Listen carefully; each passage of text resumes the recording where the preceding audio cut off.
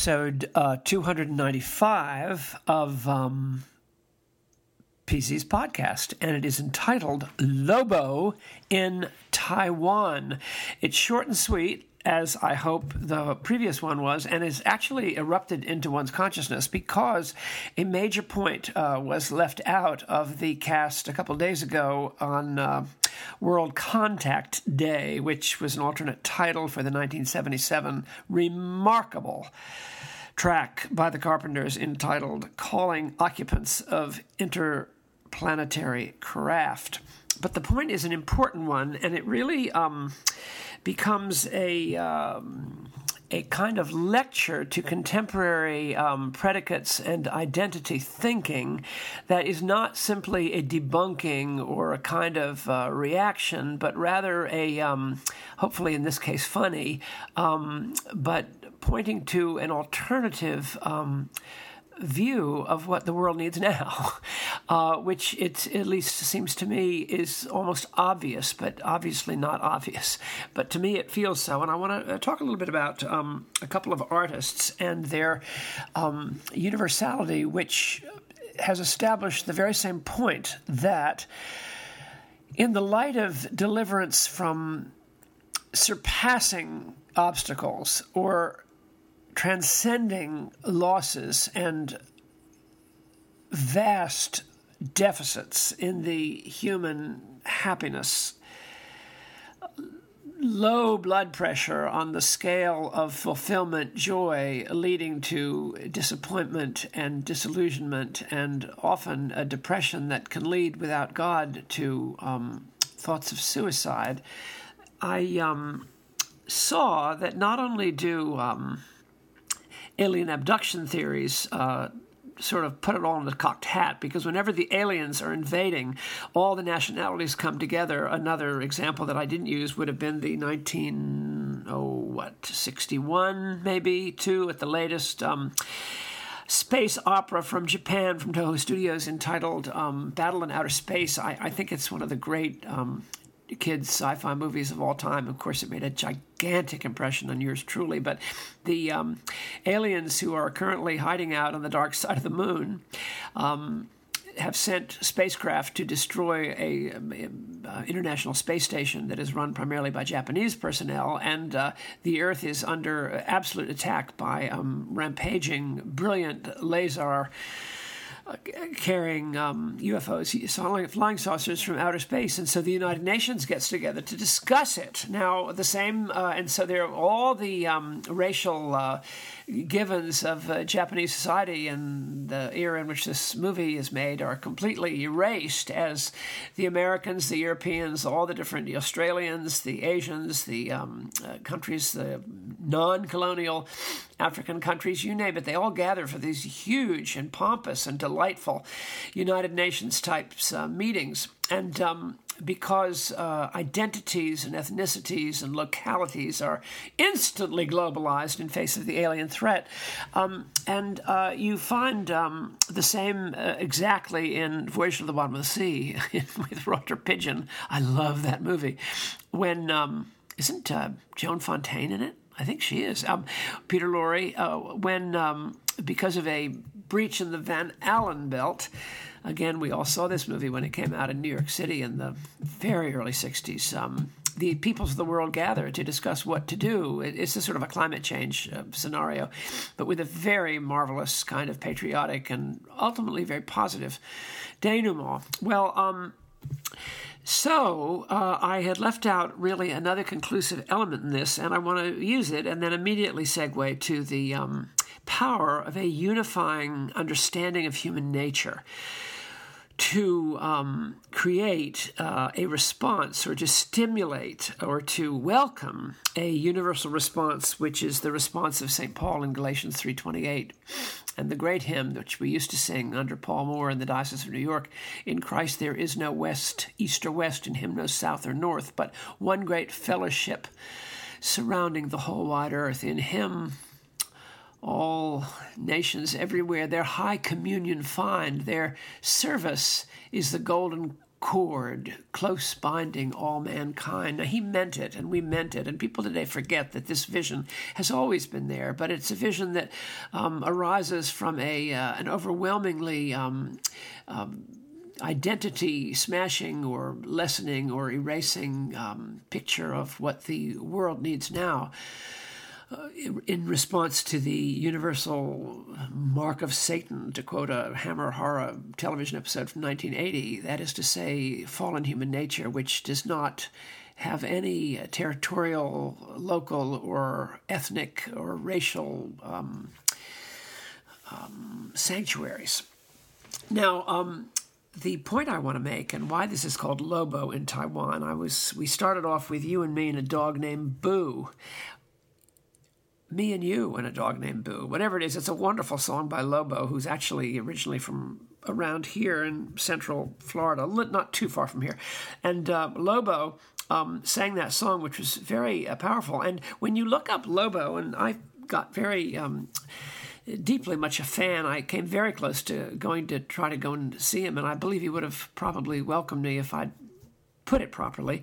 But later in his career, he became extremely popular in Taiwan. He was also popular in Singapore. In other words, after Don't Expect Me to Be Your Friend, or this one, and there are about four other very famous ones. The most famous one I forget right now, but Lobo in the early 70s, but a little later on in his career, achieved magnificent and adulating success in Taiwan especially. He wrote a song, a kind of an ode to Taiwan, Lobo did, but also in Singapore. And I think his last album, ACD, in the 90s, I think was produced by Spring Roll Records. And so Lobo, who comes from, sort of Kissimmee type of thing, I mean, not all that far from where I'm sitting. I don't think it's Kissimmee, but it's maybe...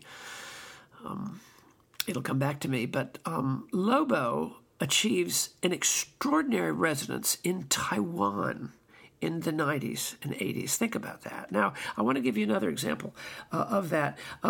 Karen Carpenter, I was reading, I love Karen Carpenter, may she rest in peace. I believe she is resting in peace. And she is still an unbelievable icon in the Philippines. Now, she's an icon everywhere, but if you read about her on the internet, you'll find a tremendous amount of references to what a white sound it was, how white she was. She was white bread. That was the old-fashioned word for what is now white. That is to say, kind of lowest common denominator, saccharine, easy listening, a very non-soulful, the opposite of James Brown, the opposite of rap, the opposite of hip-hop, the opposite. And so the word white is now attached to her. And yet, she is so popular in the Philippines. I mean, you might as well just, if she were to come back, I mean, she would defeat that chap who's such an issue over there. She would defeat him, because she is that popular all you need to do, I am told, and I have some friends who've tried it,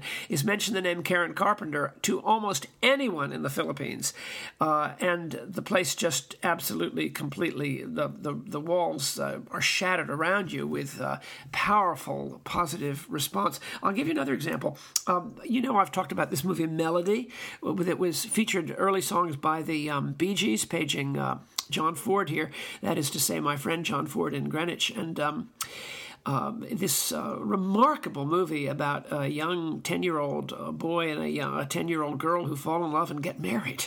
It's a kind of an ode to, there's another movie based on it, but it's an ode to the power of romantic love among children, and yet you'd think it sort of crosses a boundary. It doesn't at all. It's extraordinarily enchanting and never loses its innocence at the deepest level and its truth.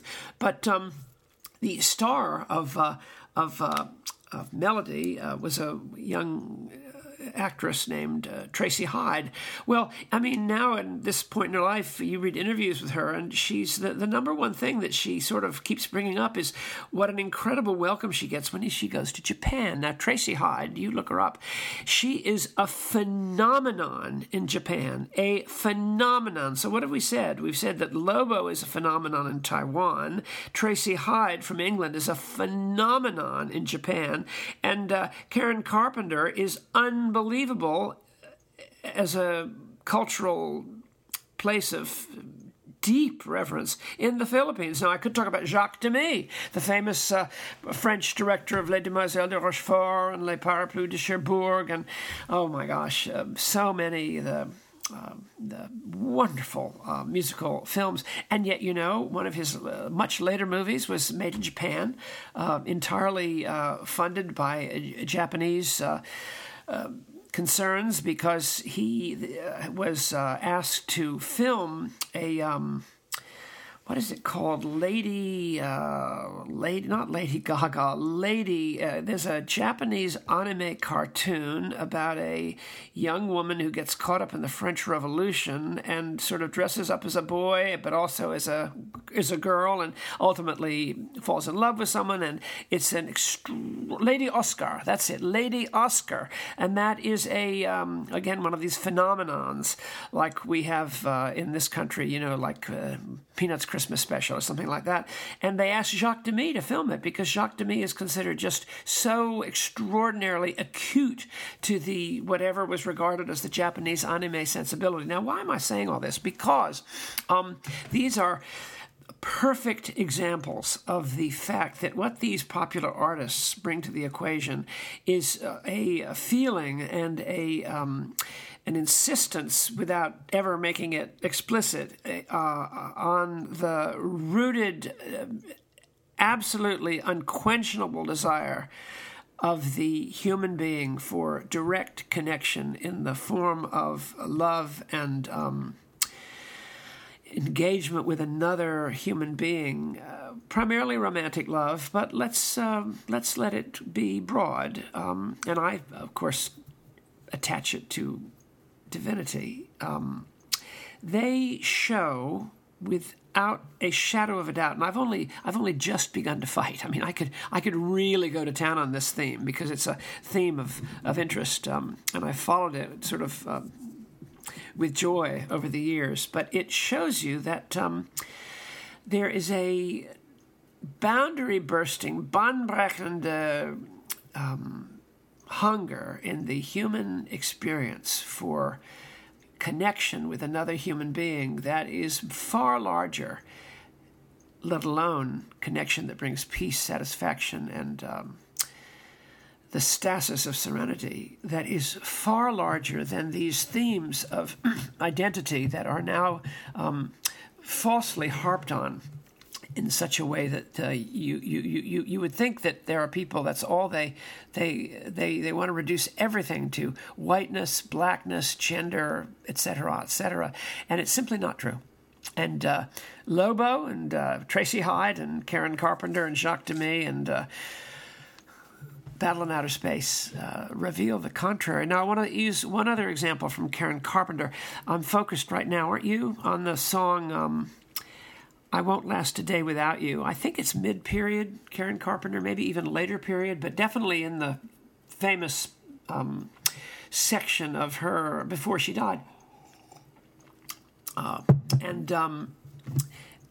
The depth of the romantic song I Won't Last a Day Without You is captured in a repeating two lines in a refrain through the song, which is a very romantic song, a very touching song. And the girl goes off and she's working in the difficulties of the world, and she doesn't really like what she does when she goes out and has her job and has to negotiate and push her way through life. But she can come home to a man that supports her and will love her no matter what, and softens it all for her, and in whose arms and in whose smile she has peace at the end of the endurance marathon of her everyday life. And the line that is repeated by Karen Carpenter, I can take all the madness the world has to give, but I won't last a day without you. Now, think about that. I can take all the madness the world has to give, but I won't last a day without you. In other words, the madness is bad enough, but the loss of you, that would be terminal. So the madness of the world, in other words, is secondary, or is a non-terminal element of life compared to the decisive presence of your love you in my life. And that line, I very much want you to listen to it. And I think at the end of the cast, I'll probably bring that in. So this was just a kind of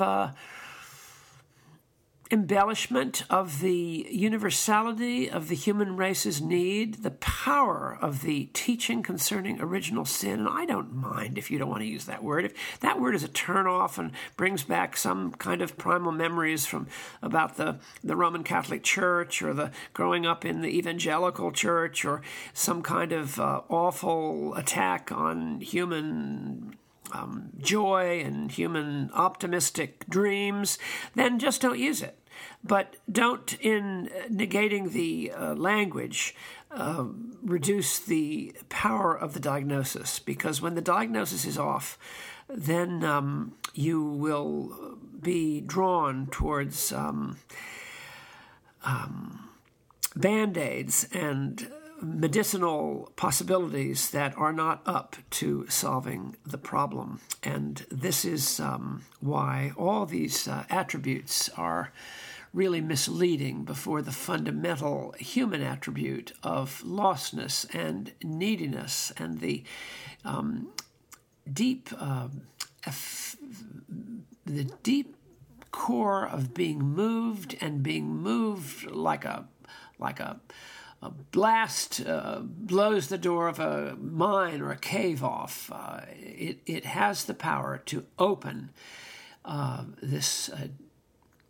the love that comes to the universal hunger for belovedness is that which alone possesses the fuel and the significance and the weight to answer your deepest longing. Thus, I rest my case, and let's hear from Karen.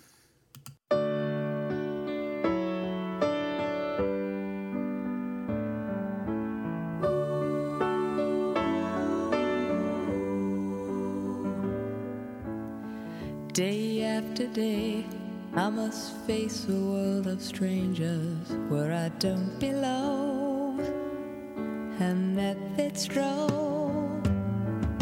It's nice to know that there's someone I can turn to who will always care. You're always there when there's no getting over that rainbow. When my smallest of dreams won't come true, I can't take all the madness the world has to give, but I won't last a day without you.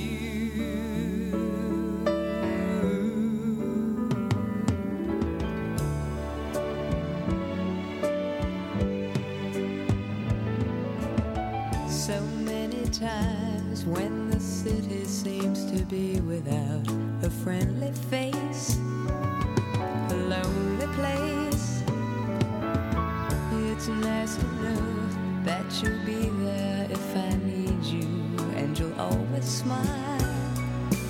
It's all worthwhile.